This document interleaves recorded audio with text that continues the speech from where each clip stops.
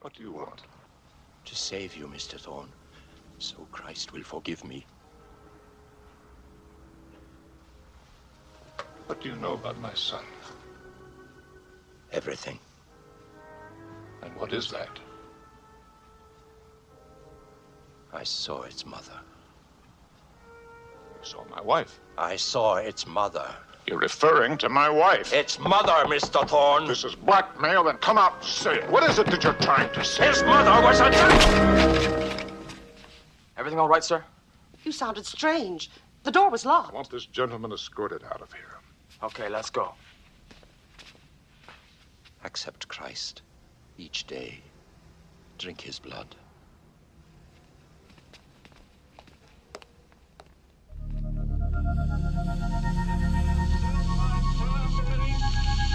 That the only thing we have to fear is fear itself. No. Be afraid. Be very afraid. There's nothing to fear except God. Whatever that means to you. Do I look like someone who cares what God thinks?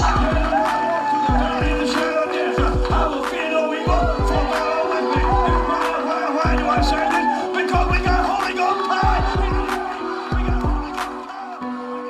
You're listening to a podcast exploring faith and fear, what scares us and what saves us. This is the fear of God.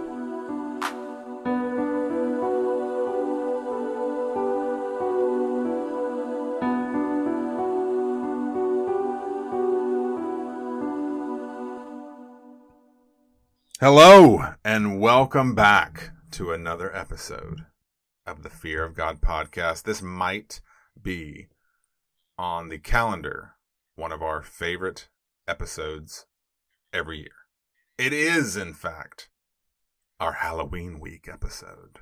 So yes, welcome to the Fear of God. This is one of your hosts, Nathan Rouse. Typically with me is longtime pal, 3 years running co-host, Reed Lackey. He was here a minute ago, but randomly he was kind of off in the distance and he yelled and he said, "Look at me, Nathan. It's all for you." And then he was gone. I like things that are for me, but I don't know what that means. So hopefully he's okay. Maybe, who knows? Maybe it's a Halloween gift or something. I don't know. We'll see. We'll find out. While we wait for him, yes, friend, you are at the Fear of God podcast. Here at the Fear of God, we find the holy and the horrific at the intersection of faith and fear, dissecting what scares us in order to find what saves us. I'm glad you're here. I'm sure when he returns, Reed will be glad you're here. In the meantime, while we wait for him, just a few bullet points. Happy Halloween! This is amazing. Love this time of year. One, please, if you haven't, go leave us a rating or a review on iTunes, wherever it is that you consume your podcasts. Leave us a rating or a review. Let us know you did that. We love to know that. iTunes, frankly, is the only one we really know how to pay attention to. But if there are other means and you can leave reviews there, let us know you did that there too. And we'll name drop you somehow. We'll make it happen. Thank you to those of you who have done that thus far. Additionally, as referenced pretty much weekly at this point, shout out Jacob Hunt. He is the resident Fear of God illustrator extraordinaire. You can go to tpublic.com, search the Fear of God podcast, all one word, and make yourself a merch perch. Buy yourself a Franken Nathan magnet, a Dr. Riedenstein magnet, a Frankenstein 2020 presidential candidacy t-shirt. It's pretty awesome. All of this stuff can be yours. Reed, you're here. Hello. You're here, buddy. You're here. I have Reed. come to podcast with thee. Okay. I can appreciate this new intonation you're using, this new dialect, whatever it is, but it's happening. It's Halloween. It's Halloween. Reed, Happy it Halloween. is Halloween. I'm so Happy excited. Halloween to you too, my friend. So excited. This is one of my favorite weeks of the year. This is one of my favorite times of the year. It's great. What's really fun about this literal moment we're having right here is we're recording prior to Halloween. We are in fact recording prior to the Rouse family visiting Disney World for a week to celebrate my 40th birthday. That's happening. Right. We're also by then, this will be pretty public. So I guess I can say it here, and it'll be fun. So we're theming our Halloween costumes this year, Riri. Really? I sent you a photo. Yeah, of you sure did. Two. So there are 5 people. Okay. In my nuclear immediate family. I have 3 children, and not 3 of my children, as if I have more. But I have 3 children, and then my wife. Now, the littlest of my children right now will probably not be a part of this theme because of what it might require of her, but it will make sense in a moment. So, yes, we are doing an Into the Spider-Verse theme. That is amazing. It's really awesome. The only time I could ever, in continuity, play Peter Parker is when he has a gut, right? Like that is the Peter Parker that I can play. So I'm going to be, Peter B. Parker from Into the Spider-Verse. All right. Our oldest is Spider-Gwen. Our middle is Penny Parker, which has fun synchrony to real life. That's awesome. Those of you who know my family. And my wife is going to be playing Doc Ock in her lab attire. Wow. My gosh. So that's we're awesome. gonna do that at Mickey's Not So Scary Halloween Party in Disney World. So yeah, it's gonna be a grand old time. That is amazing. Oh, Isn't that fun? Man, that is so fun. So at the moment, I am still putting together my Halloween costume in case. As in who or what? No, or like the pieces. Yes, I'm putting together the pieces. I am intentionally going to hold it back because I have not been able to assemble all the pieces, and in case I can't do it, I don't want to put myself out there like that. But you can tell us. No, if I manage to, trust me, everybody will know. Everybody will know. But I'm very, very excited for your Halloween costume, man. That's awesome. That's very, very cool. Yeah, this is our favorite time of year here at the Fear of God. Hopefully you've been posting all of your Comfort in the Creepy, #Comfort in the Creepy. Hopefully you've been sharing all of your Halloween costume, Halloween decorations, all of your fun festivities. If you have not done so, then when this episode airs, you still have a few days because Halloween's on Thursday this year, so you've at least got a couple of days to share with us all the joyful things that you are doing to celebrate this wonderfully creepy holiday. Nathan. Read. So listeners noticed, and we called out, there was a bit of a unique flavor to last week's particular episode. So in brief, we recorded an entire episode in our standard format about Dario Argento's Suspiria, and as I declared to you guys last week prior to the episode, that unfortunately when we got to the end of it, there were some audio glitches that we did not discover until late in the recording, and unfortunately the entire conversation was lost to time due to scheduling conflicts and due to just the imminence of release time. We were not able to re-record the whole episode, so what you got instead, which you hopefully enjoyed. Hi everybody, just a quick tag in here. At the time that Nathan and I recorded this, we were not quite sure what we would be able to do, if anything, with the Suspiria episode. So just wanted to tag in here very quickly to say thank you to Bill Oberst Jr. for allowing us to bump up his conversation and replace our conversation about Suspiria for last week. But we will have some new announcements for you in the coming weeks about how we plan to make up for that Suspiria episode, not only for the 1977 Dario Argento version, but also for the 2018 remake. So stay tuned to that. Thank you very much again to Bill Oberst Jr. And now here's the rest of the show. So what we're going to do right now is we're going to change a bit of our formatting out. We are going to pour a cold one out for our What You Watching segment because we're going to skip over that. And in lieu of what we would normally do as Watch and Re-Listen to, we're going to recount down what was most essentially lost from last week, and that is your favorite horror films of the 1970s, numbers 20 through 11. So we are going to very, very briefly. You know what? To keep you and I on your toes, yeah. Reed, why don't you do the evens? Ooh, you want to do that? I'm gonna do okay? Yes, totally fine. Okay, so I'm gonna do the evens. We're gonna stay alive, Okay, so wow, I love it. it's like that music just gonna get faster and faster and faster. That's the lemonade. So okay, so counting down, we're gonna go a bit brisk here, but your number 20 is a film called Don't Look Now, directed by Nicholas Roeg, starring Donald Sutherland and Julie Christie from 1973. I had a very freaky experience the first time I watched this film and have not revisited it since. So I remember it as very freaky, and you have voted it as your number 20 as your favorite horror films of the 1970s. Coming in at number 19 is Tales from the Crypt, directed by Freddie Francis, starring Peter Grand Moff Tarkin Cushing and Joan Collins, which released in 1972. This is one of my very, very favorite films. If you've not seen it, it's an anthology film. It holds up remarkably well. Please seek it out. Number 18 is Salem's Lot, directed for television by Toby Texas Chainsaw Massacre Hooper, starring David Soul, Bonnie Bedelia, and featuring Fred Willard. Hey, what happened? And Jeffrey Lewis, who's one of my favorite character actors. It's based, of course, on the novel by Stephen King from 1979. A very good adaptation, made for TV, so temper your expectations there. And it is 3 hours long, but I think there's some scenes in it that remain remarkably effective and very, very creepy and scary. So Salem's Lot was your number 18. Coming in at number 17, we know this one well. That is the Don Coscarelli-directed Phantasm, which we featured as our first entry in I Love the 70s, not, at this point, 3 whole episodes ago. Mm-hmm. Go back and check that episode out. It was surprising to us where it went. We think it'll be surprising to you.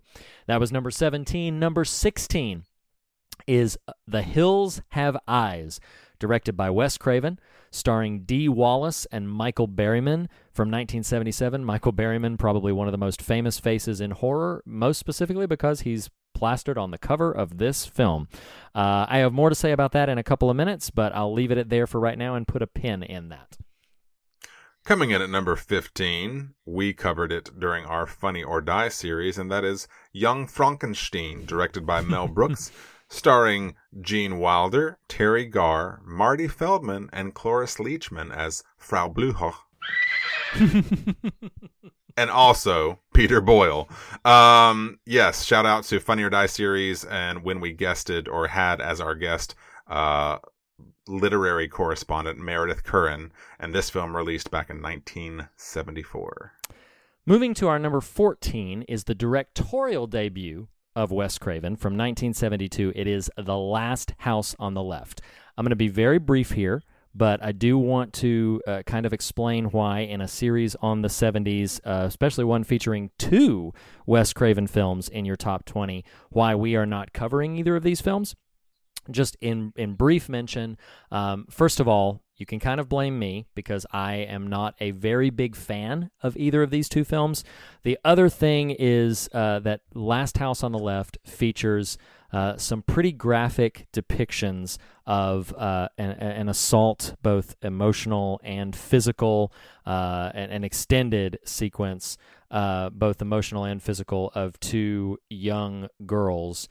And just to be honest with you, like in defense of Wes Craven there, and I'll make this as brief as possible. In defense of Wes Craven there, he said that he depicted it the way he did and as graphically as he did because he was tired of Westerns and war movies basically brushing past the gravity of death, and he wanted to dig into that a little bit and allow the prospect of death to be as disturbing and upsetting as it was, and so that's why he filmed it the way he did. But to be candid with you, I was not really ready to revisit that film for a conversation. But if you're interested in The Last House on the Left, it is a film that is based on an older film by Ingmar Bergman called The Virgin Spring, which is much more palatable, if I can use that word, and deals with the same exact themes. It's almost the exact same story.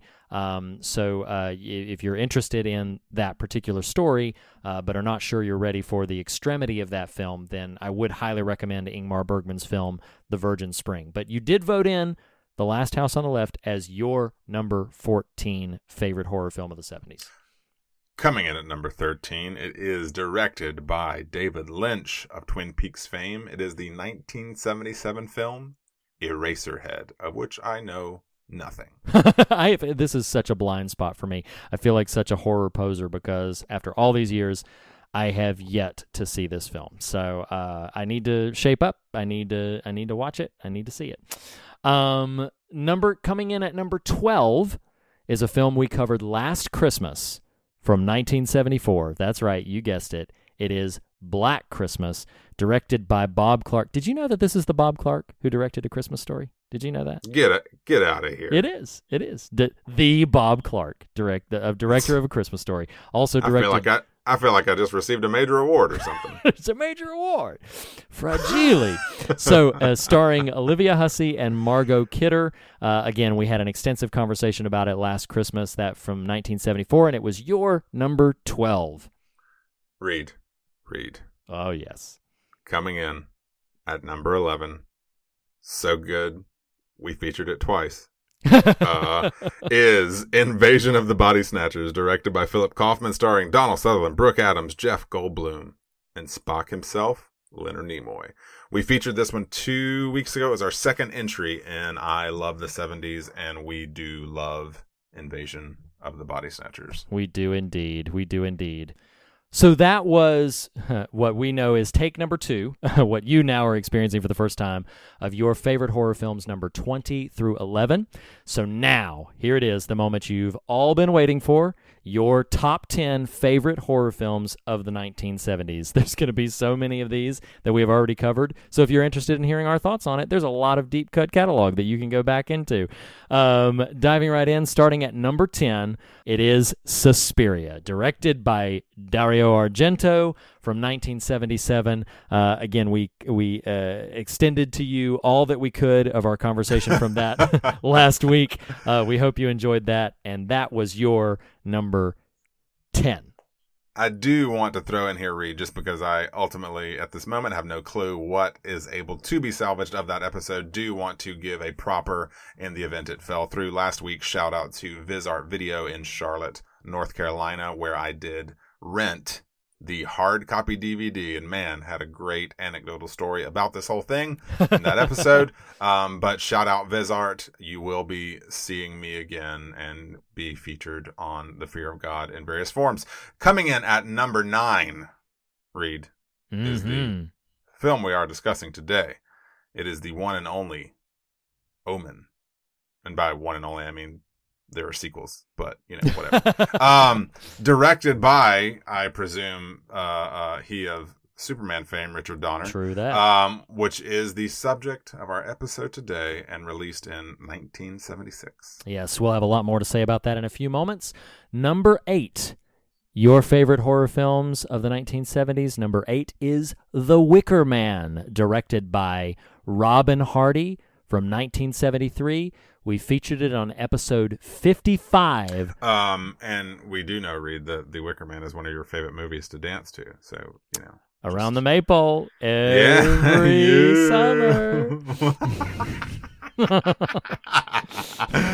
Oh, boy. So, number 7 on your top 10 horror films of the 1970s, listeners, is He Really Just Wants a Hug, Alien.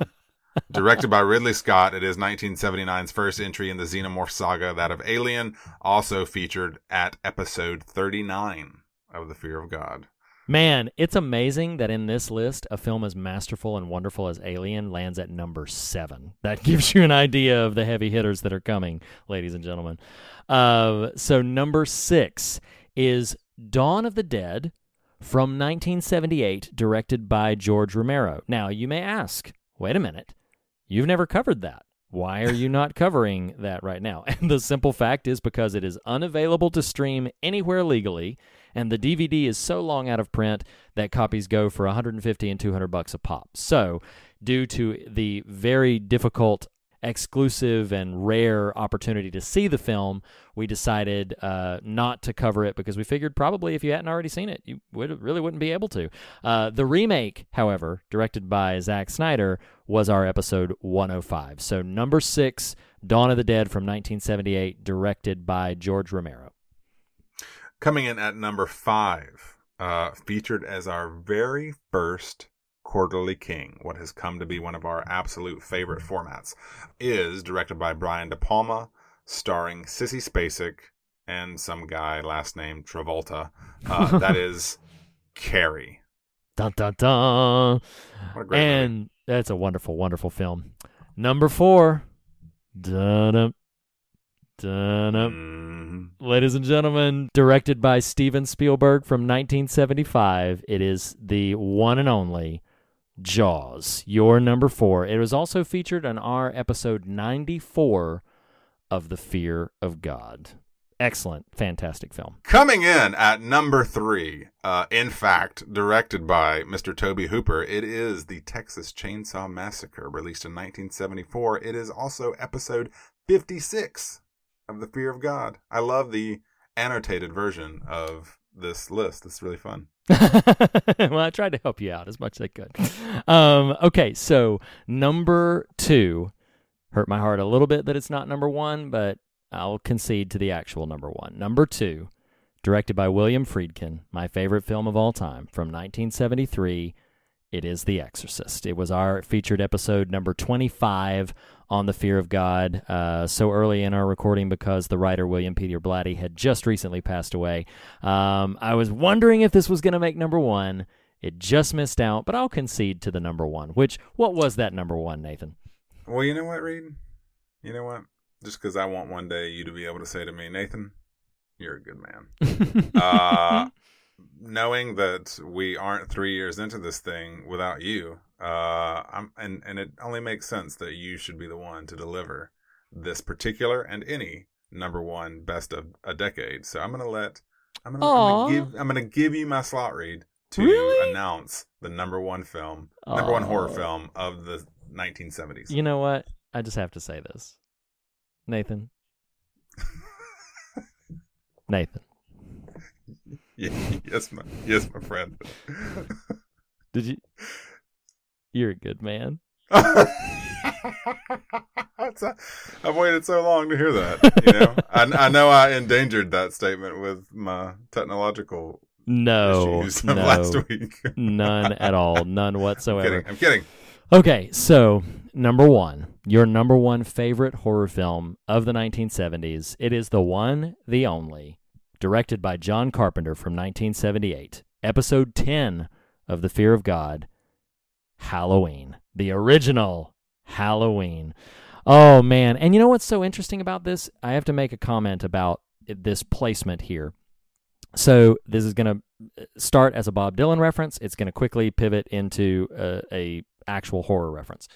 Bob Dylan's album Highway 61 Revisited rather, is largely credited with sort of starting his electric period, and ironically, it started his sort of electric guitar period, and it ended his phase of like folk acoustic tunes exclusively, and it ends, the Highway 61 Revisited album ends with a like a long 11-minute acoustic song called Desolation Row. So what I've heard about that is, you know, it essentially ends with a version of what era it ended. And what I find so fascinating about this particular list, and Halloween being number 1, is Halloween comes at the end of the 70s, like 1978, almost right at the end, but effectively ended the pattern and form of the 1970s horror that people were so accustomed to at that time, and ushering in,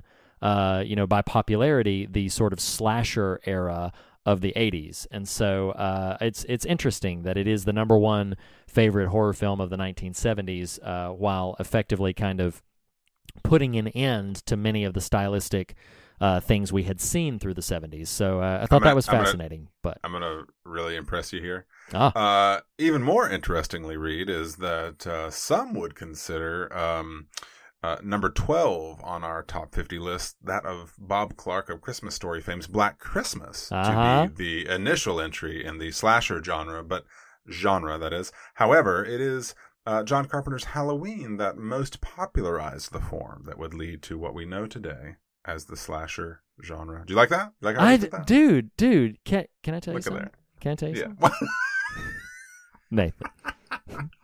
Nathan. Yes. Just Nathan.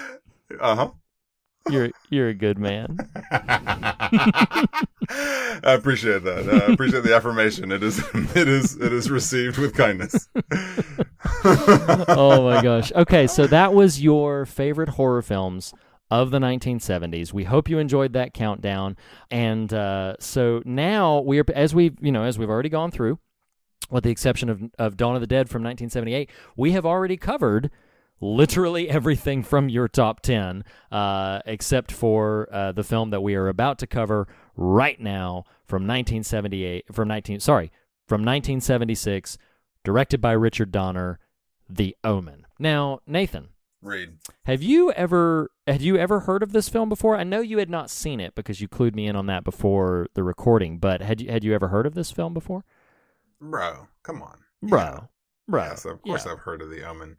I do love, now I did have no clue that Richard Donner directed it, but I do love that in the I Love the 70s series 2 weeks ago on Invasion of the Body Snatchers, I made what at the time seemed like a very random reference to the Chris Reeve Superman, and turns out it wasn't random at all. We were going to get to a Richard Donner movie, and here we are. Yep, that's true. That's very true. So yes, I had never seen The Omen. I knew loosely it was a quote unquote Antichrist type.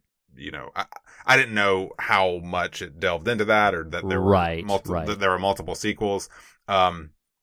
The pop culture reference I know most notably when it comes to relating to The Omen is that of Wayne's World, the first feature film where titular character Wayne, and with him as always is Garth, get into a fight, and one of them yells at the other just Damien, calls the other Damien. Wow. And it kind of is meant to end the argument. But that was my pop culture reference before this. So no, I was aware of it. I knew loosely the tone, but had never seen it. Right. So what's interesting about the film is this was another one of the for me, it was another one of the myriad of films that I just sort of sought out because it was notable in the horror genre. I've been a horror fan for as long as I can remember.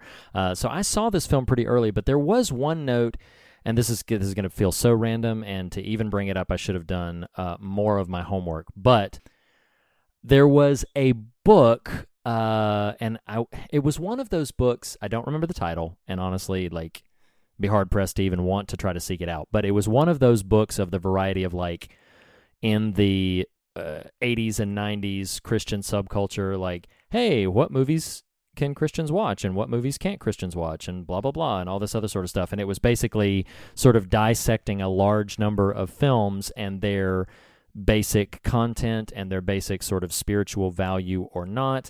I have complicated feelings about those kind of books right now, but the reason I'm mentioning it here is because I remember it specifically praising The Omen for having such overt sort of religious themes and overt religious imagery, while it is somewhat graphic in its occasional depiction of. Actually, it's not as graphic as it could have been, but it occasionally violent and bloody, is somewhat restrained in all other areas. And so that I remember when I saw that, I was like, "Ooh, I need to seek that one out, because maybe that one's going to be, Mom and Dad won't mind that I'm watching a horror movie, because look, the book recommends it. It's great."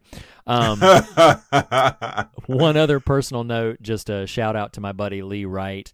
He and I went to see the remake of this, which admittedly wasn't that great, but he and I made the effort to go out to the theater on June 6th, 2006. Yes, that's 666 to see the remake of this.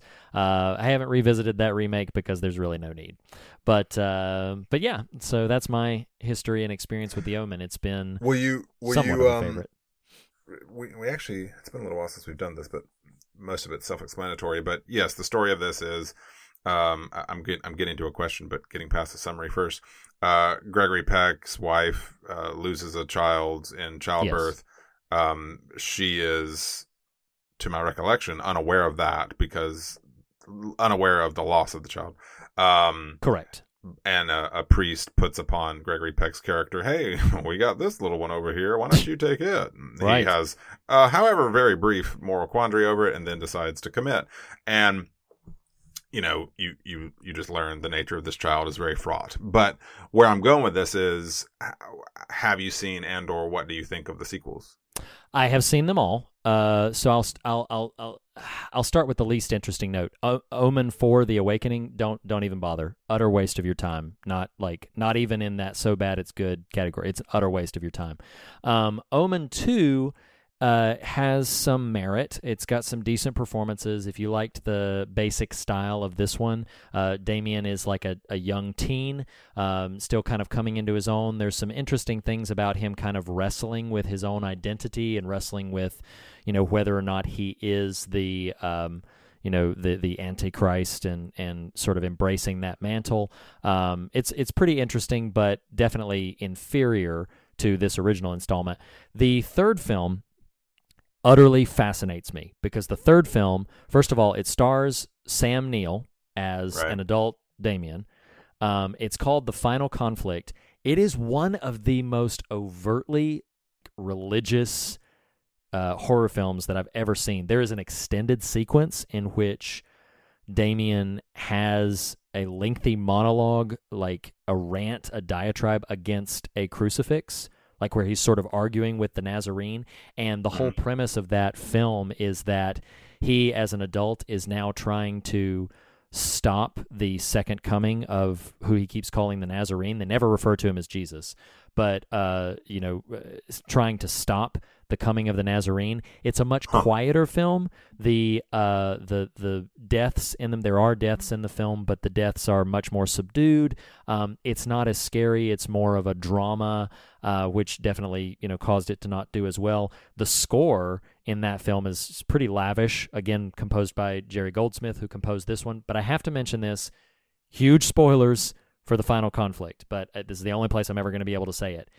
It straight up ends with Damien having been mortally wounded and wandering into a church that was presumed to be the place where Christ would reappear, and straight up, Christ appears from the clouds, shrouded in light, and defeats Damien. Or Damien dies right in front of him. And then the film ends with quotes from the book of Revelation talking about how he will wipe every tear away. One of the main characters has lost a child. The Nazarene picks up the child and gives it back to her, and the boy is raised, and it's so it's completely antithetical to what you would normally consider the rest of this series to be. But yes, straight up, and it's called The Final Conflict. But yeah, I was so surprised the first time I saw it that it's straight, and it's not a great film. It's really not. It's got even Sam Neill's performance, and Sam Neill's an actor I love, but even his performance is kind of shaky in it. And again, it is very much a drama. It's not even really a horror film or styled that way, but it's got some really interesting ideas kind of at its root. I kind of like what it's trying for, but it is very notable for the ending. It's straight up Jesus comes back and cleans house. Wow. Yeah, I'm really, really surprised by that. But that's where, that's my general take on the three sequels, having utterly spoiled The Final Conflict. But if that interests you, then there you go. You can seek it out. It's readily available. All right. So I have, as is typically the case with these 70s classics, I have a mountain of trivial bits. So, do you have some research, some stuff we could bounce back and forth, or do you want me to just sort of roll for a few minutes? I've got. I would rather bounce than roll. Yeah. I did love this note that Mrs. Baylock, the not horror movie character at all, nanny to Damien, that was a joke. Oh, of course. Who, it's heavily featured. She has this Rottweiler who shows up throughout the film. But yes. The note says the biggest problem with shooting with her dog, the character's dog, is that the animal was nothing like the creature he was portraying. That he wanted to lick and play with the co-stars rather than threaten them. That's so funny. I love that. One more note about Mrs. Baylock while we're there. She was originally conceived as actually a much warmer, friendlier presence. But the actor, Billy Whitelaw, actress rather, auditioned as a slightly sinister reading of the lines, and Donner was so taken with her performance that he pivoted the direction for the role to that more sort of sinister, ominous version that we get in the final film. Well, what's funny about you saying that, and this is fun kind of dovetailing into this other note, was that Donner and the producers were noting how the intention of the film was subtlety. Like there, you may even have this somewhere, but it was meant to be positioned mostly as the idea that you could possibly misconstrue what is actually happening. Yes. Yes. But that Mrs. Baylock was so over the top evil, it was clear that was this fly in the ointment from a production standpoint. Right. But Donner loved the actor so much that he couldn't let her go. Right. But that the idea of her character, the way she's executed or the way she's performed, kills the ambiguity and suspense exactly. in a lot of ways. So what's interesting about that is, Richard Donner, this is one of those films that just somewhat randomly I've listened to the audio commentary for it, and in it, he actively states more than once that his interpretation of the events, so the director's interpretation of the events of the film, is that Robert Thorne is delusional and is having a breakdown, and that all of these sorts of sort of ominous omens that he's seeing are inventions of his mind. And so Richard Donner does not believe in any of the sort of supernatural components to anything. He actively asked the screenwriter, David Seltzer, to remove any supernatural elements such as like cloven-hoofed demons or witches' covens or anything like that. Like you said, he wanted there to be a degree of doubt as to interpretation. And David Seltzer, the screenwriter, has openly admitted that he believes in none of it, and actually is quoted as saying that he finds it horrifying how many people believe all this silliness. That's his quote. That he wrote the script purely for the paycheck. And it's fascinating to me because the film, if you watch it purely objectively, I think you would feel that the film posits that he really is this Antichrist figure. But apparently the screenwriter and the director did not interpret things that way. And I found that fascinating. I think it is difficult to separate where the fact that and where the franchise goes. I think it's difficult to separate. Yeah. Pop culturally what we attach to the Omen, but having never seen it, I would be curious what Donner would identify as, okay, everything is delusional. Like where does reality in the film narrative begin and end? So that would be a curiosity I'd have. But it also, the way the actor who plays Damien is played or directed. Right. We assign a lot of what's there. That's true. Yes, is all I'm trying to say. That's a long way of saying that. Is that someone like you describe in the screenwriter, like stating that is like, well, taken literally on its own, this film does support that as well. Yeah. That's a good point. A couple more bits of trivia here. This is a bit of a sad note, but I found it somewhat poignant. One of the main reasons that Gregory Peck accepted the role, he was actually considering retirement at the time, but one of the reasons he accepted this role of a tortured and tormented father was to partially help him cope and deal with the suicide of his own son the previous year. He actually took a major pay cut to play the role, and instead decided to take a percentage of the box office gross. Ironically, the film was so incredibly successful that it became the biggest financial payout of Peck's career. That wasn't a strategic thing on his part. He was just doing it because he was for his own personal reasons, and then it wound up being his most financially successful payout, which I found interesting. To draw us slightly up more towards the shallows on the Gregory Peck notes, I love this note. Donner had to frequently reshoot his close-ups because he objected to being seen with a double chin. Yeah. That's so great. I love it. It was funny though, the production, like similar to Tobe Hooper / Steven Spielberg's Poltergeist, the production seemed plagued by a pretty sinister curse.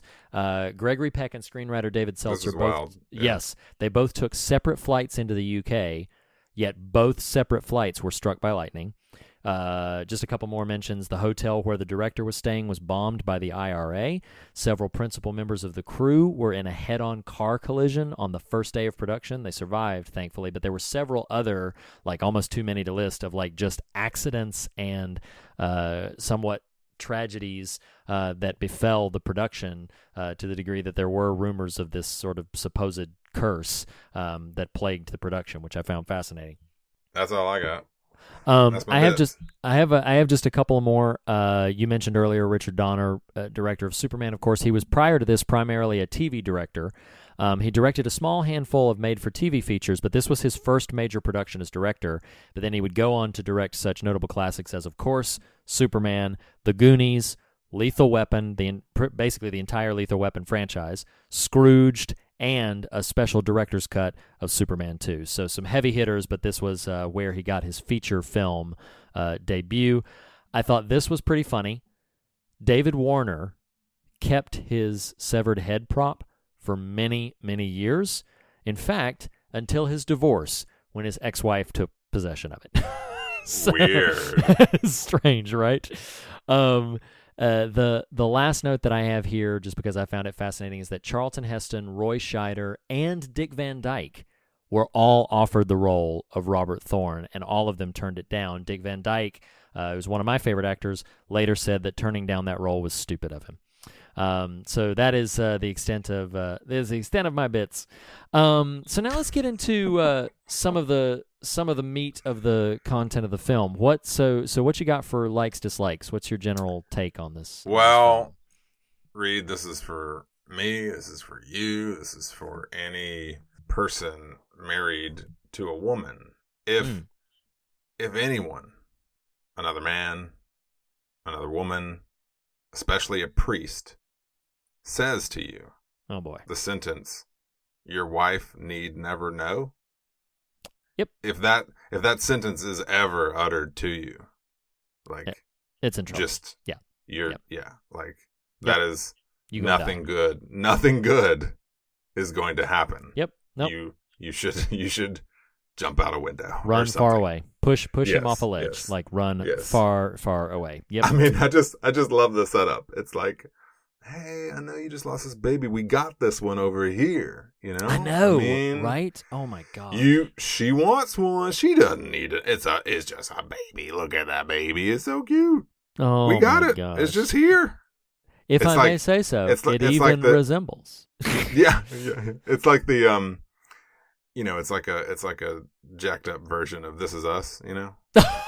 Oh wow! This is Us, the horror. Yeah, that's the This Is Us. Oh my gosh! Now I'm just envisioning This Is Us as an alternate world where it's like a horror story instead. Yeah. Oh man, you could go so many places with that. It's funny. I thought about this when because obviously the film starts with the opening. It's like June 6th of at 6 a.m. or something, like all these, the 666 thing. But it's interesting to me that like the omen of the title is never specified. Like it's never, so it could be referring to that 666 birthmark, which is found on both Father Brennan and on Damien later in the film.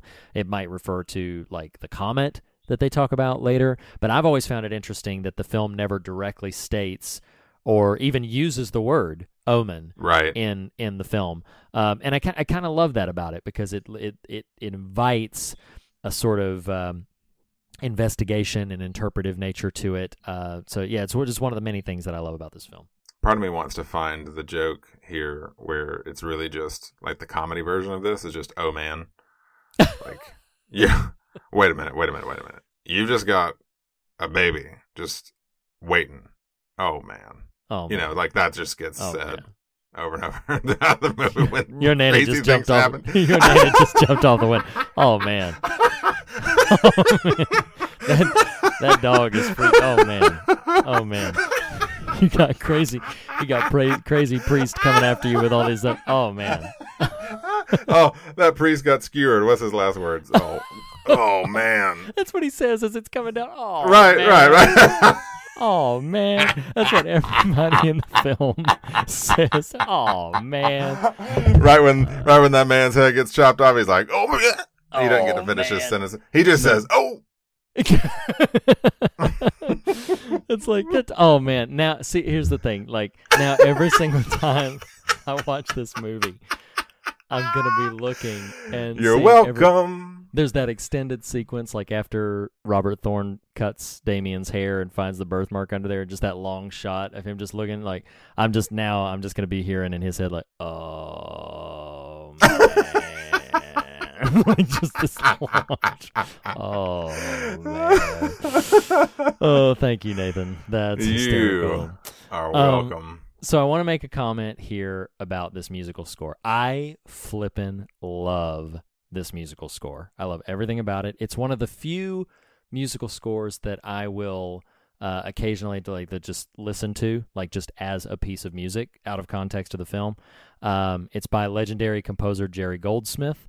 The opening music is called the Ave Satani, which translates to Hail Satan, very appropriate for an Antichrist film. But also I love, like, there's the more lyrical, pastoral, melodies in it. It's really a wonderful score, just beginning to end. Here's what's great about it. This is not trying to intentionally pivot back to trivial bits, but Donner I know what you're gonna say. Yeah! So he had to ask the studio for a budget increase to hire Jerry Goldsmith.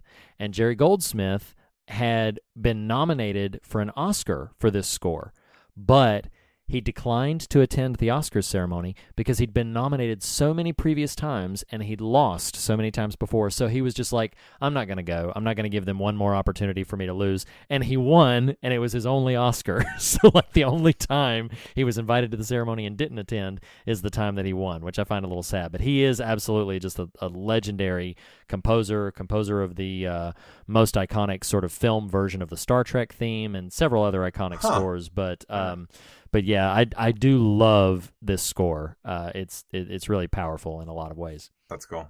I was just gonna throw out here, like, Mrs. Baylock's entry into the film. Like, she comes on screen, you're like, yeah, she ain't right.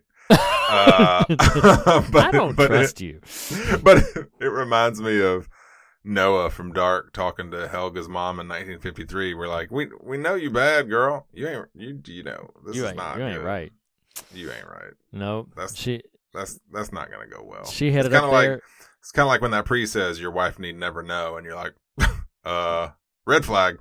Oh man. Flag. Yeah, I know. Miss Baylock just enters the frame, and you're like, oh man. No, they cut the scene early. Like Catherine looks over at Robert and is like, wait, where did I find her? I thought you found her. And then they both look at each other and go, oh man. Yeah. Oh man. It's like oh boy from Quantum Leap. Oh boy. You brought in Quantum Leap. Oh my gosh, that's so great. It's so great. It literally opened every single episode of Quantum Leap. He looked around, he's like, oh boy. And it ended every episode too. It was great. Yeah. It was it's like so the awesome. Omen. Yeah. Oh man. Oh man.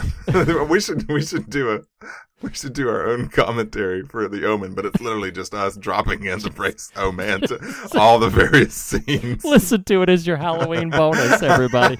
It's just literally us saying 30 or 40 times at key moments. Oh man. Oh man. Oh my gosh, that's hysterical.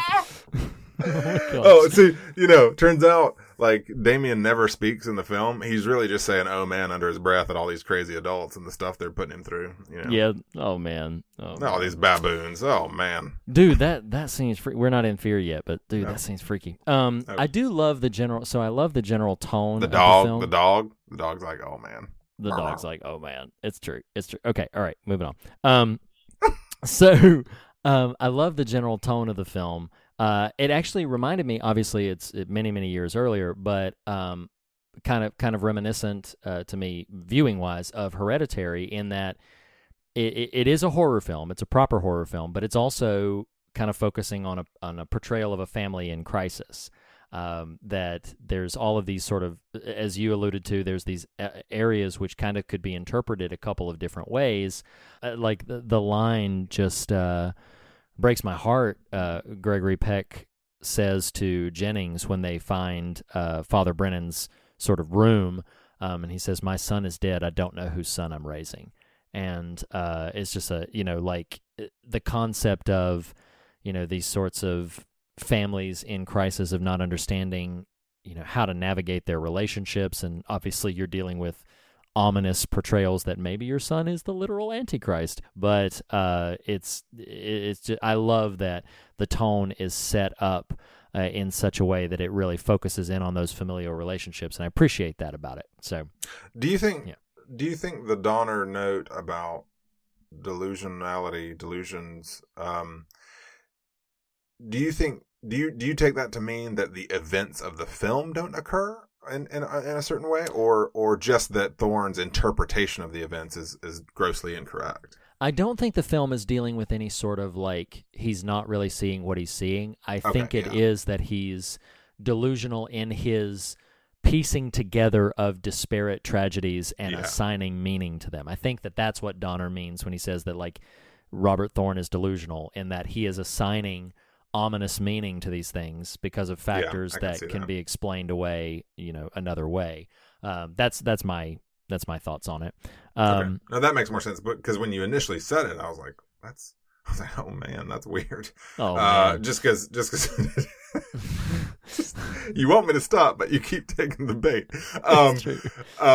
But just I thought you were saying that his sort of read on it was these things aren't actually occurring, but it does make more sense. No, he's just connecting dots that aren't meant to be connected. Right. Aren't really there. Yeah. Okay. Yeah, exactly.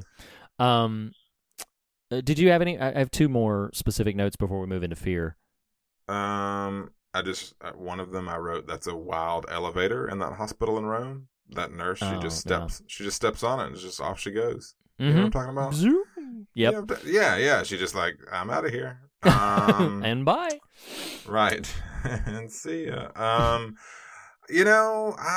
Talking about stuff not assigning more meaning than is there. I don't get it. What happens to Damien in that car is just how most kids react when you're trying to get them out the door to church. It's true.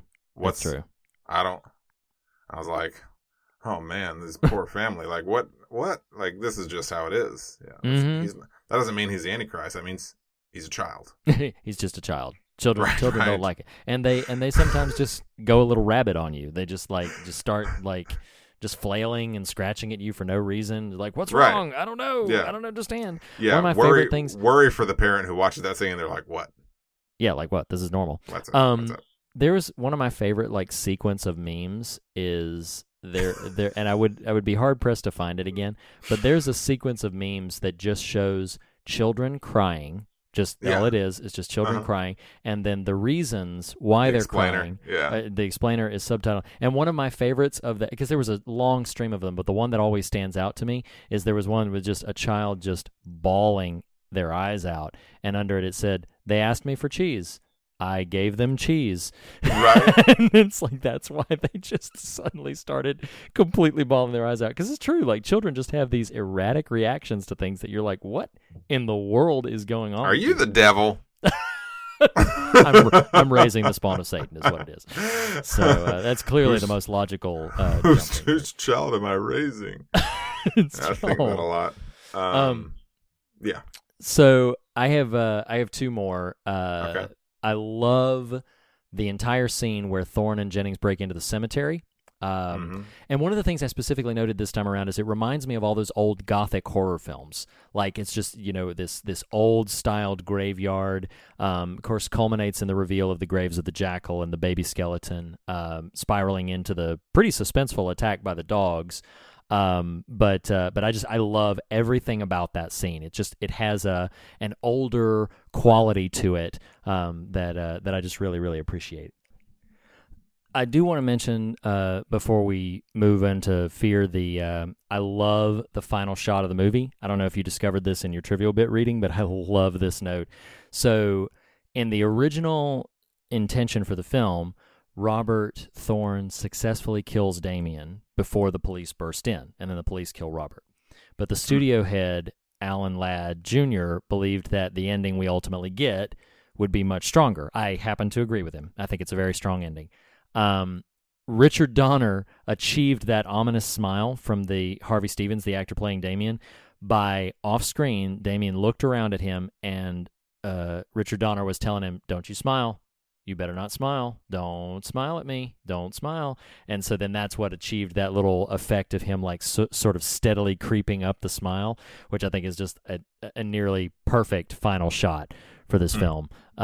So that ends my sort of likes, dislikes portion, if you will. I will. Oh, man. So what you got for the fear factor?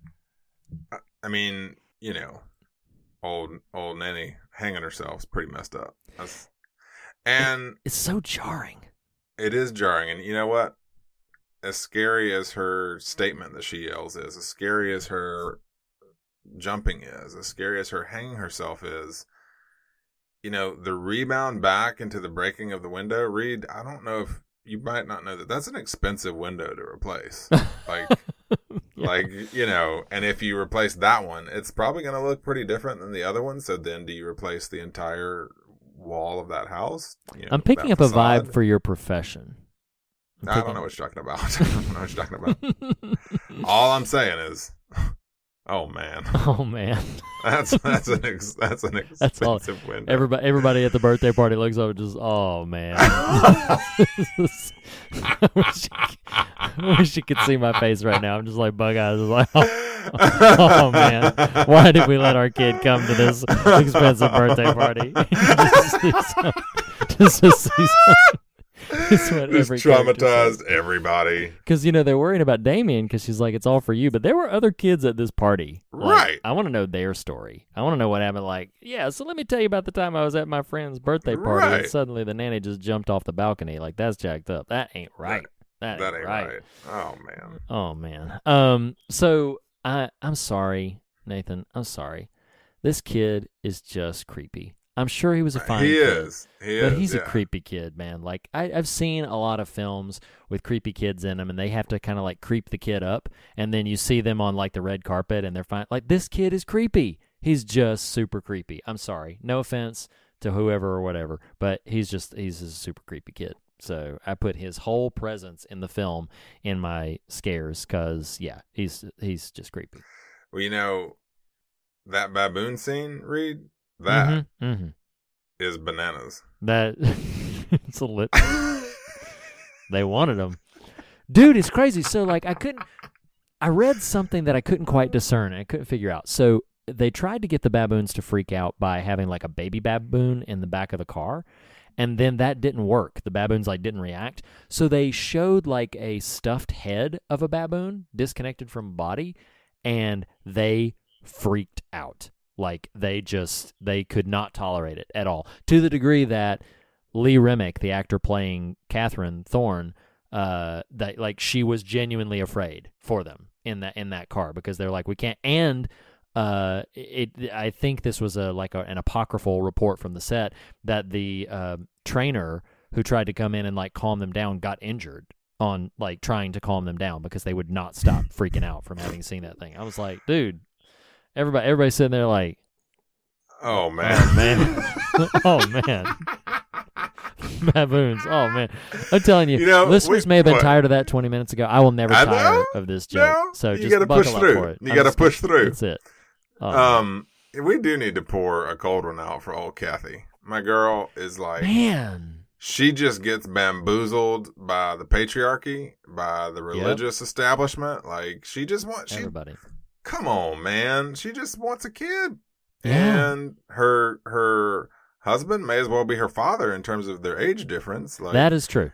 You know, like this lady, she can't get a break. No wonder. Yeah. No, she can't at all. It's a really tragic figure. Like, I know we're kind of being lighthearted about it, but like, no, it's a really tragic character because she has no awareness at all. She's straight up lied to about her son. Like, straight up lied to by supposedly the love of her life, which that's just awful in and of itself.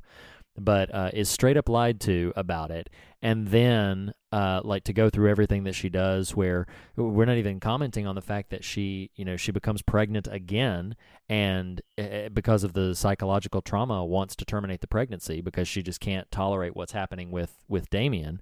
And this poor character is just tragically beset on all sides. It's really pretty awful.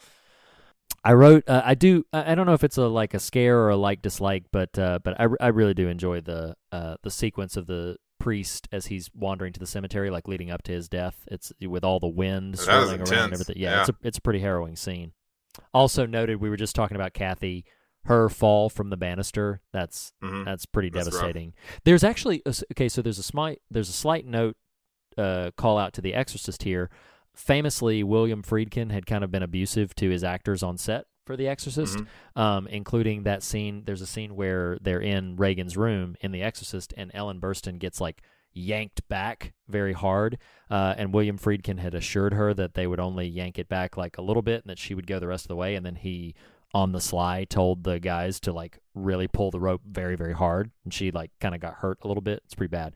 But reports from that set had caused the actress here, Lee Remick, to be very weary of doing the stunt for the fall scene. So Richard Donner wasn't able to construct the scene the way he wanted it. He literally wanted her to be able to kind of drift and fall onto a pad, but she wouldn't do it. And so he had to construct a vertical scene where she was sort of upright and being pulled back on a dolly, which is why that fall scene kind of looks a bit unnatural, if you will. It doesn't look like a natural fall. Her body's just kind of too still, and gravity doesn't seem to quite take a hold, and that's why. It's because she refused to do the stunt scene the way that he wanted to. It's still a pretty effective scene as it is. I don't think much is lost on that moment. But yeah, that's interesting. I have one more note in my fear category. I just would like to register that being eviscerated by wild dogs might be a thing I would rank as a top nightmare scenario for me. Yeah, that's pretty scary. That like I said, that gothic scene in the cemetery, man, that is really, really unnerving. I would just have one really long "oh man" as man, shredding me to pieces. So the film almost got, this is my last scare note, the film almost got an X rating. Did you read about this in your travels? No. Okay. So it's a pretty subdued film, honestly. Most of it, even the death of the priest, some of the other deaths in the film, they're not very bloody, as it were. They're jarring, but they're not very bloody. They're not very graphic. But for one scene only, it almost got its X rating, and that was Jennings' decapitation scene. So here's what's really sadistic and kind of brilliant about Richard Donner. He purposefully filmed the scene. If you pay attention to the timing, he knew that audiences would be like, oh, I don't want to see him get decapitated. So they would shutter their eyes for a second and close their eyes. He purposefully extended the scene by 3 seconds so that they would close their eyes and then open them again and still see the spinning head sort of still floating there in the air. And that scene originally was intended to be a lot bloodier, and it was about to get an X rating, so they did that scene without spraying blood everywhere. But to give the sort of metaphorical illusion of it, you see off in the distance some wine spilling at the same time that it goes, and that's supposed to be a metaphorical representation of what's happening. So it's a pretty brilliantly constructed scene, especially because you've already been given the setup about the photographs, which I think is a pretty brilliant plot point. You're waiting that whole time of oh man, what's going to happen to poor Jennings, because his head's coming off at some point. And yeah, so then we end with that. Yeah, I mean he'll never get ahead in life. Oh man. Yeah. I mean he's more than that. He's for sure never going to be the head of a major corporation. How many of these do you have? It should be registered. Thorne should have spoken up and been like, it is not a good time to lose one's head. No. Jennings was like, you know what? If you're good, I'm going to head out. Oh man. Oh man. You know what? My very last note is never turn your back on Baylock. Oh my gosh, that's such a jarring. I can't believe I didn't write that down on Scares. That's such a jarring moment because you've just been hit with the big revelation. It's so quiet in a film that is, filled with musical score. It's so quiet. He's trimming the hair. He finds the birthmark. He's freaked out by it, but it pauses there for a good 5 to 7 seconds, maybe even 10.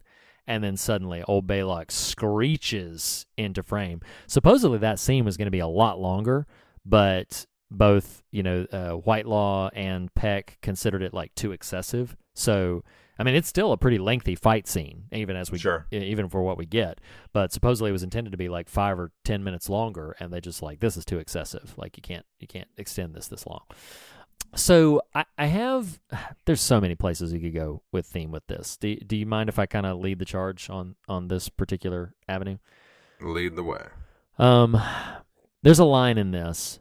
So obviously there's all kinds of things that could be said about the notion of there's a lot of spiritual and religious overtones to the film. There's a lot of religious imagery to the film, religious themes. But there's one line in here that I found to be really profound and something worth thinking about. It does bleed into the greater narrative of the film, but it's just worth pondering just sort of on its own. So when they're in Megiddo and the priest is talking to them about the diabolical trinity, the diabolical trinity is the reverse of the Father, Son, and Holy Ghost, which is the devil, the Antichrist, and the false prophet.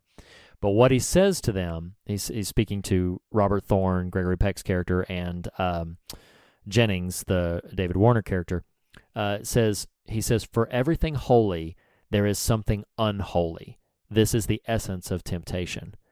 And I found that just to be, a pretty profound little pausing observation there. Just this idea of a mirrored version of everything that could be deemed holy, sacred, sacramental, that there is something, a reverse of it, a contrast, a counterfeit, something that is unholy, and that, as the priest puts it here, the essence of temptation is the drawing towards this counterfeit version of things.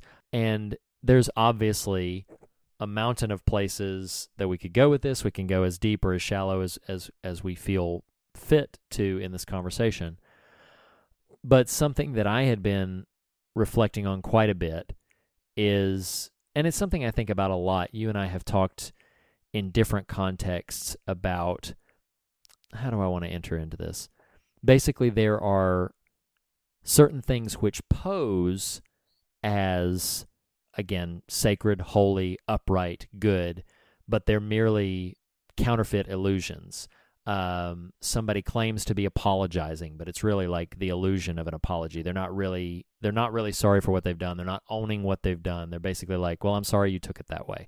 And there's counterfeit versions of confession where somebody, creates the illusion of transparency, the illusion of forthcomingness, and then really they're still hiding the true underbelly of everything beneath what they're really saying. There's the illusion of friendliness, the illusion of trust, or trustworthiness, as it were. So many things which it's again, I'm just bouncing around in this idea that for everything holy there is something unholy, that there's a mirrored, contrasting version of it, and that it really is a challenge to us to be honest with ourselves and to be honest with our assessment of the world around us. How frequently we might be drawn, as it is the essence of temptation, how frequently we might be drawn to the counterfeit version of it. This film begins with him substituting a counterfeit baby into their home and calling it their own. Your wife need never know. And that's what spirals this whole thing out of control, is his acceptance, his unwillingness to face, tragic as it was, the loss of their child, and instead to substitute this version in. And again, I don't know how deep we want to go with this, but it just rattles off in my brain all the ways in which we will accept and sometimes even pursue the counterfeit in full knowledge that it is a counterfeit sometimes, basically, and saying this will get us by. this will fill the space that the real and the substantive would have fit. This will basically get us by. So we're gonna bypass the real for the sake of this known counterfeit. And it frightens me how many times we would be willing, as human beings, as people of faith, as just, socially conscious thinkers, how many times we would be willing to openly embrace those substitutions. It's just a haunting thought in a story like this. I don't know if you have any sort of recurring thoughts to that. This may be perceived as splitting hairs, but I can appreciate what you're after because you're using the text of the film, the language of the film, to go where you're going. And so I have the benefit of hearing your thoughts as they come to you, and being able to address them that way. And so I'm going to rattle for a moment and want you to feel free to speak to that as well, to what I'm about to say. But sure. I think a reason and wrestle is the wrong word, but high school me might have found a lot more to be at fear of in a film like this than 40-year-old me, which I am now.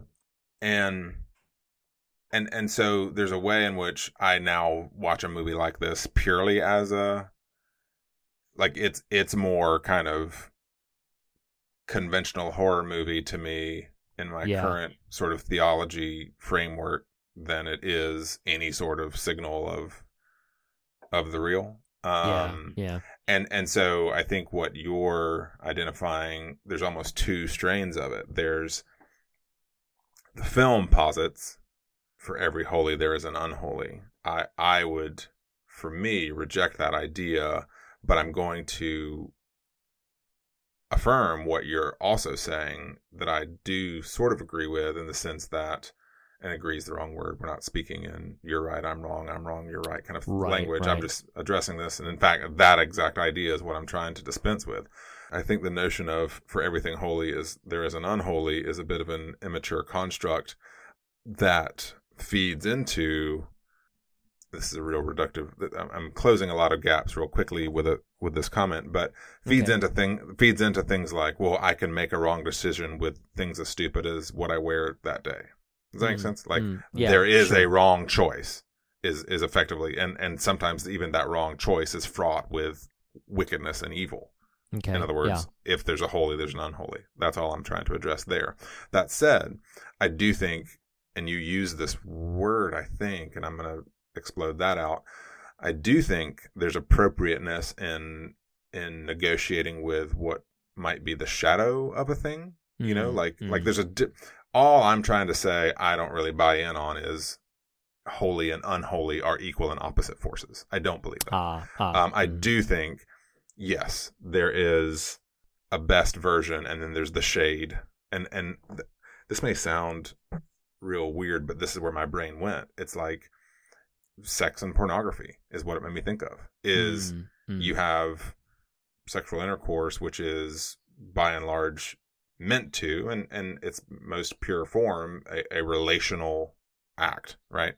Then you have pornography, which is this shadowed version. It's divorced of relationship. Right. That's a real direct analogy and example, but I'm sure there are others. It's just kind of what came to me.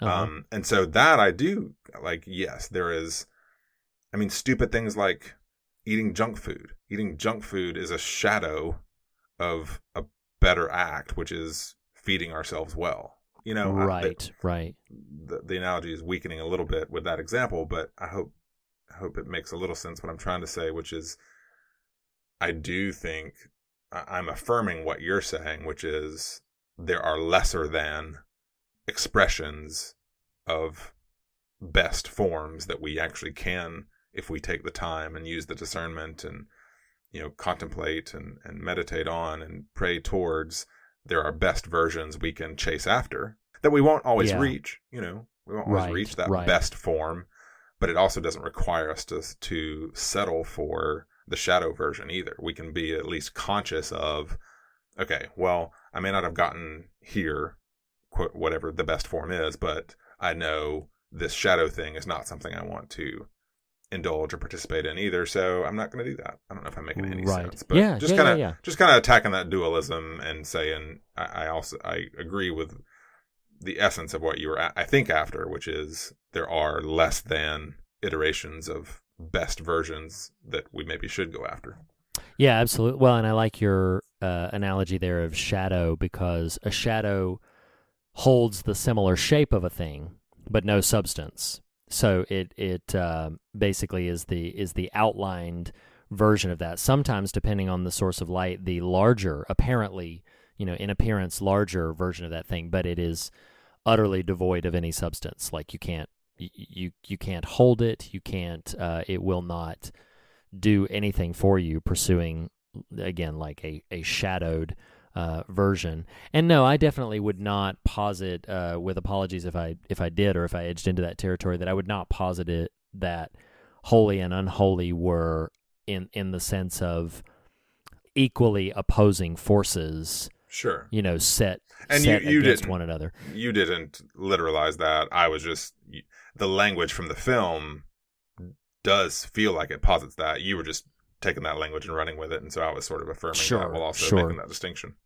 Yeah. Because I definitely feel like I think the analogy, again, we're talking about shadow and darkness, and even the most substantive darkness can be dispelled by tiny fractions of light. That it is pretty easy for, when light breaks in, for it to basically dispel the darkness. That the darkness, by its nature, is an absence of light, so is not a thing unto itself. And I do think that that's taking it to the place where we think about the counterfeit versions, the lesser than versions that we pursue and so often settle for.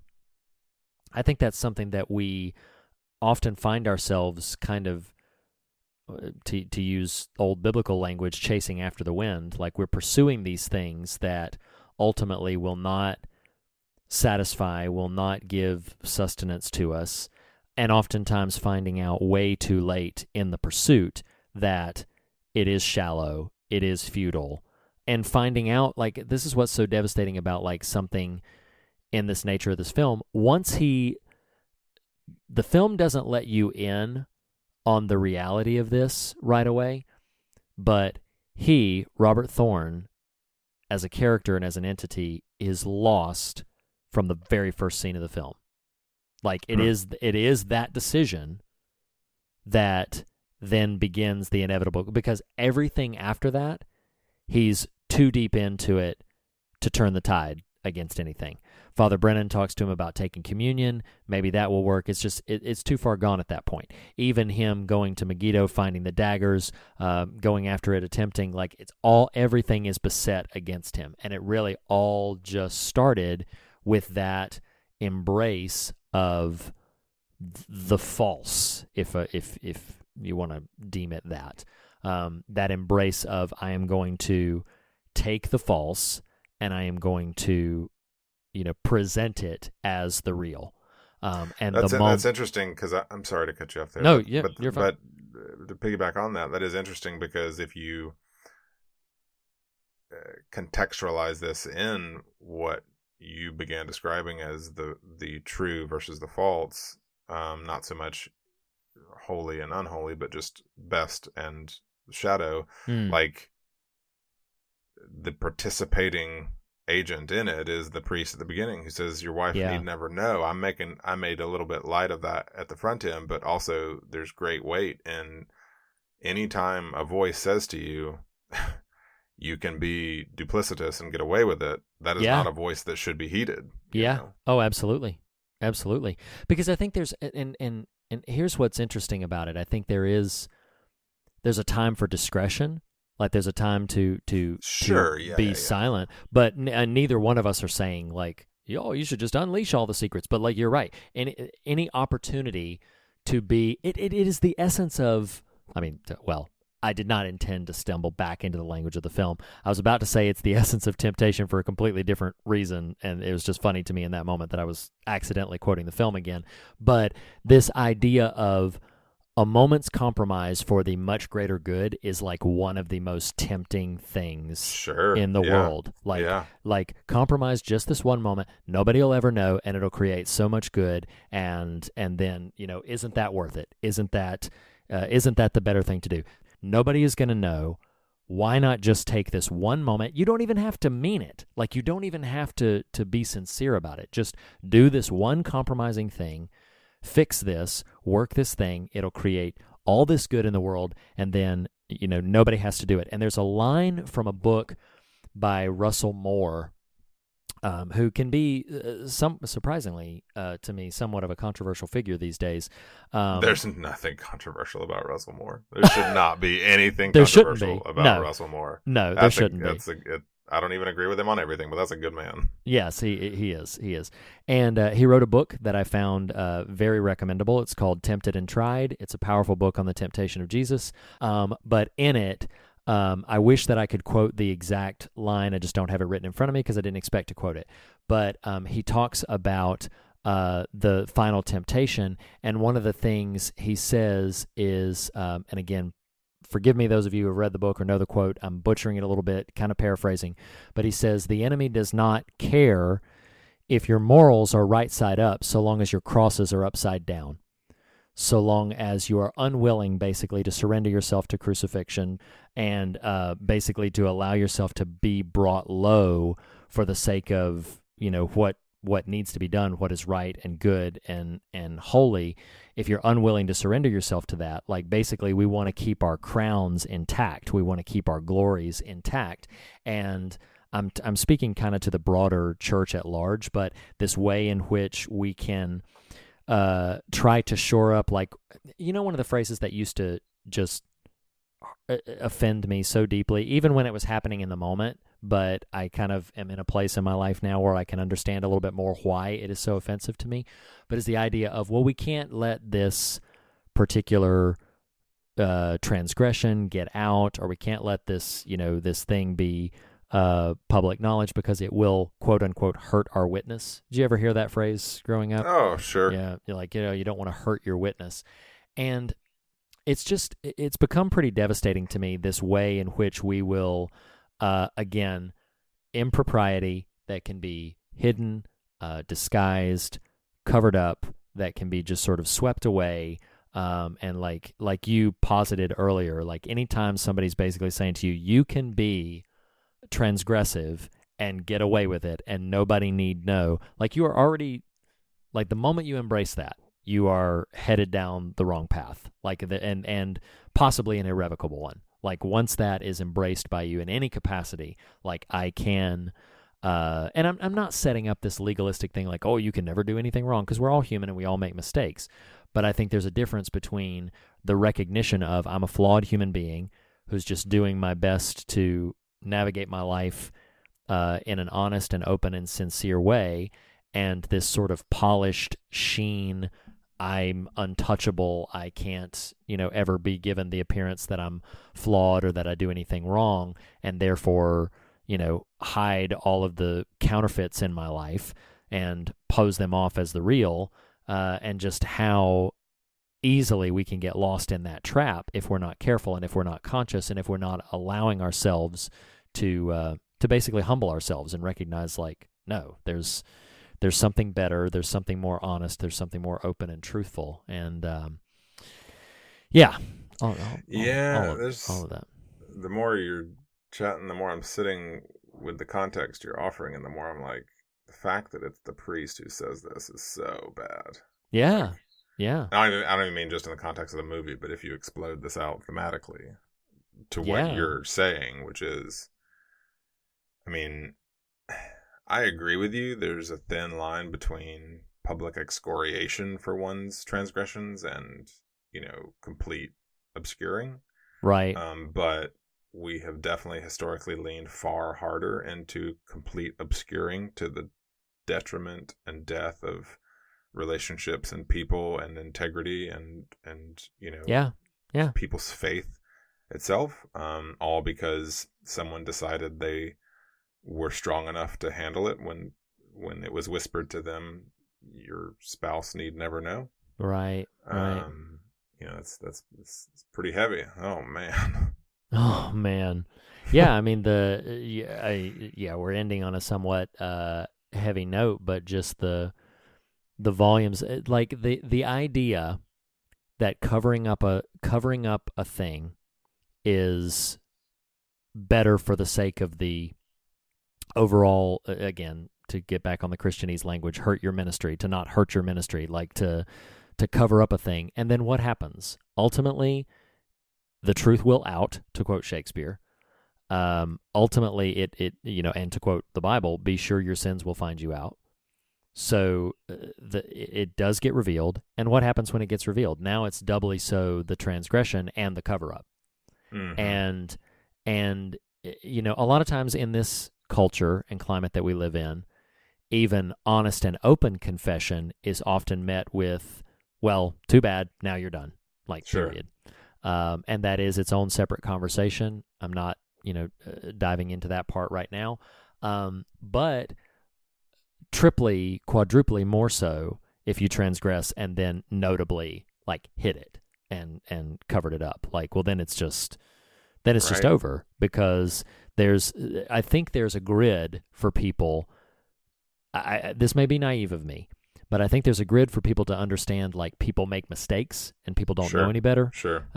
Social media challenges that notion of mine every single day, but I think there's a grid for people to recognize you've made a mistake. I think there is far less tolerance for people to say, like, you knowingly made a mistake and then knowingly lied about it. I think that's different. It hits people differently. I think there would be a tendency, and again, I could be wrong and I could be naive, but I think there would be a tendency for people to be willing to give someone another chance if they're like I messed up, and like, here I'm just coming forward, and I just messed up, rather than, the self-defense, the self-protection, the shading, the shadowing, and all the more so, and this maybe this is our final note, all the more so the responsibility of us as followers of Christ, to recognize, like, no, this is something that we should be at the forefront of, and that's right. I've said this in different contexts. I feel like on this show before, I do feel like I've said this on the show before, but, like, we should lead the way in so many of these other charges on social justice, on reconciliation. We should lead the way, and we should lead the way on repentance, like showing people how to publicly and in full penitence, like, repent of our transgressions, repent of the things. And that's the problem, is we don't lead the way in we big church. We are just really bad at leading the way in repentance. What we present instead is this idea of, like, well, I used to be bad, now I'm good, be good with me. And that's very different than this notion of, like, no, I am in perhaps a continual state of repentance, of turning away from the things that I'm recognizing and that I'm learning along the way. Of this is, this is not healthy, this is not whole, this is not goodness. Well, and then actively repenting from that. To your point, I mean, thorn, and we see this play out in our daily cultural lives, but, time and normalization don't absolve transgression. No, right. Which, you're usually the one to make these qualifiers. By no means am I saying self-flagellation is the key either. It's not. But right.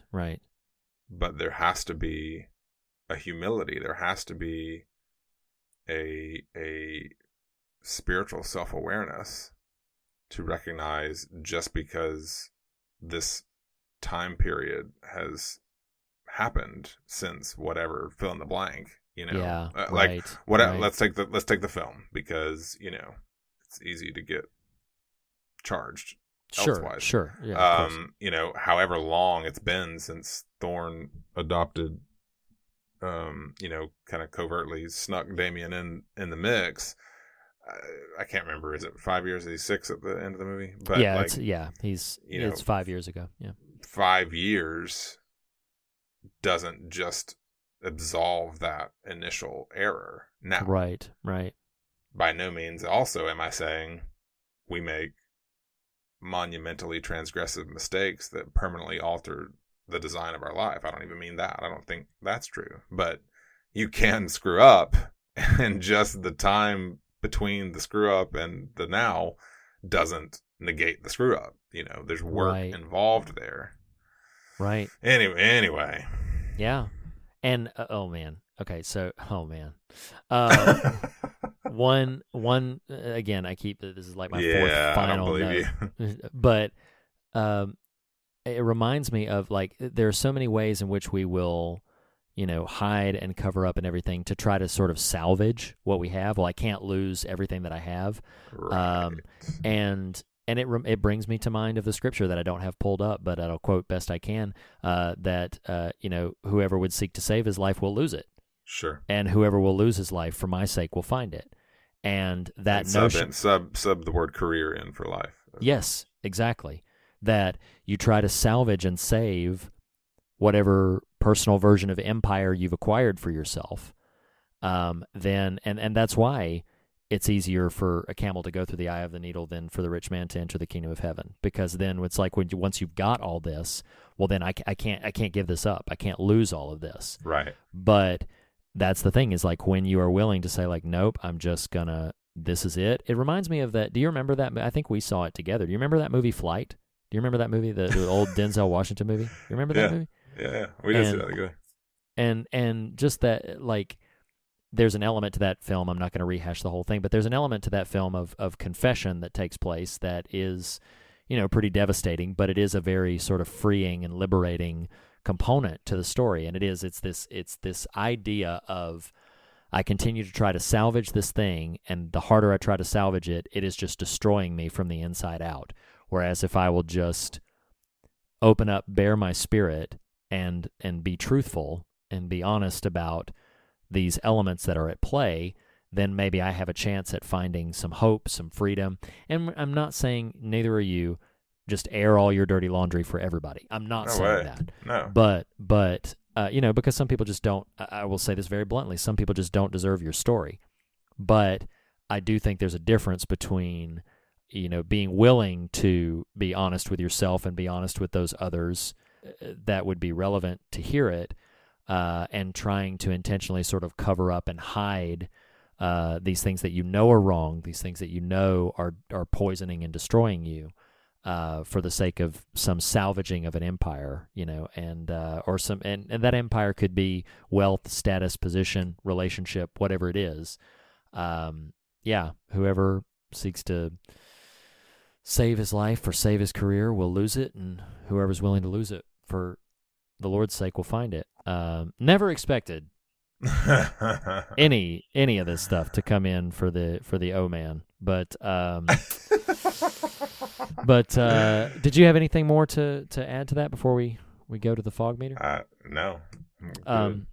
So with that little sermonette in mind, we're going to go to the fog meter, where we judge these films, these TV series, these whatever they are, on a rating of fear and God, our very specific measurement. So first of all, we're going to rank the fear measurement of the Omen. I think there's some pretty harrowing scenes in this, some really effective jump scares, some really effective just dread scares as well. I'm going to give this a 7. Wow. All right. Yeah, I'm going to give it a 7. I think that knowing the nature of the story dampened it a little bit, but I mean, I have a vague memory of going a little slack-jawed at the decapitation when it happened. Oh, yeah. And there's a couple of things there. I'm going to land at a 5. 5. Okay.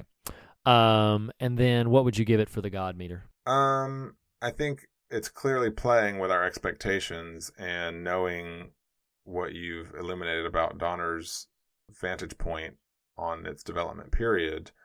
I think there's a lot there. I am going to hedge a little bit and maybe land at a 7. Okay. All right. It's funny. That's actually higher than I thought you were going for there. I'm going to put it... a tough one for me because Donner's perspective on the film and knowing he directed it kind of dampens me a little bit as well. I say I'm going to join your 7. I'm going to leave it at there because I think there's a lot there. There's some interesting things there, but that it dampens here because I actually raised it because of that.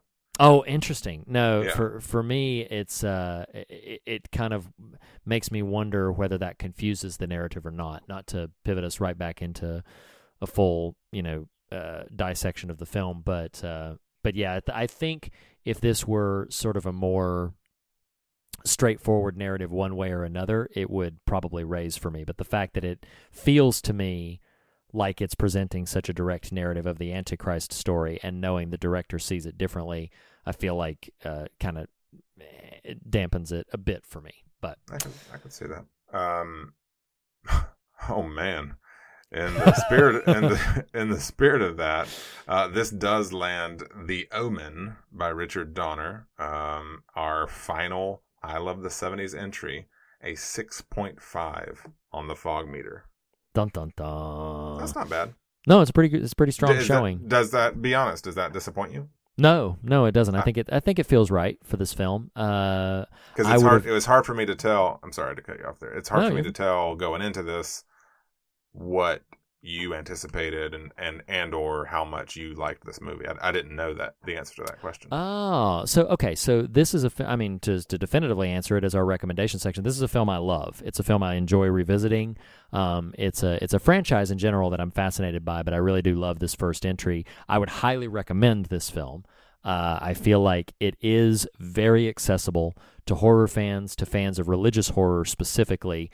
It's very, very accessible with just a couple of admittedly jarring and gruesome scenes, but they're sparse enough throughout the film that I think it's very palatable. And so I would highly recommend it. How about you? I do recommend it. I wouldn't, at this moment, with one viewing in, I wouldn't highly recommend it. I think it's good. I think it's fine. I think the weight of time and expectation dampened it a little bit for me. I understand that, but it's by no means a neutral or negative. It's just more like worth adding because it's part of the canon. Yeah, yep, I agree. Well, that puts this month of October, guys. Wow. Everybody, happy Halloween, everybody! Man. Oh man, it is 2 more days till Halloween. If you're listening to this on the day of, we hope sincerely from Nathan and myself, we wish you a very safe and a very, very happy Halloween. Send us all the photos that you care to share about what you're celebrating with your family this time around. Nathan, thank you so much for having this conversation with me. Happy Halloween to you, my friend. You and all of your Into the Spider-Verse family. And what are we doing next, Reed? I'm excited. Oh man! So next week, it was a series that got very, very highly responded to, and I'm very thankful for that. We're very excited about it. You're not going to have to wait long for #Speaking in Tongues Part 2, Volume 2. Next week, we are going to be diving in. I will confess, we have not at this point determined which main primary film we're going to be covering, but what you can go ahead and prepare for is the first 2 episodes of Dark on Netflix. Yes, I forgot Season about that. 2. So go ahead and dive into Dark Season 2, Episodes 1 and 2. It's a little bit briefer season, but we're going to be covering the first 2 episodes next week, and we will let you know by social media what the core film is as we dive back into another slightly briefer series on foreign language horror films for #Speaking in Tongues Volume 2. So that's up next week for the month of November. Very exciting. We're very excited. We hope you're excited. And again, happy Halloween. We will see you guys here everybody. Next week. Thank you again, Nathan, for everything. Thank you, Reed. Have a great week. And Halloween. Yes, you as well. Okay. Later. Bye.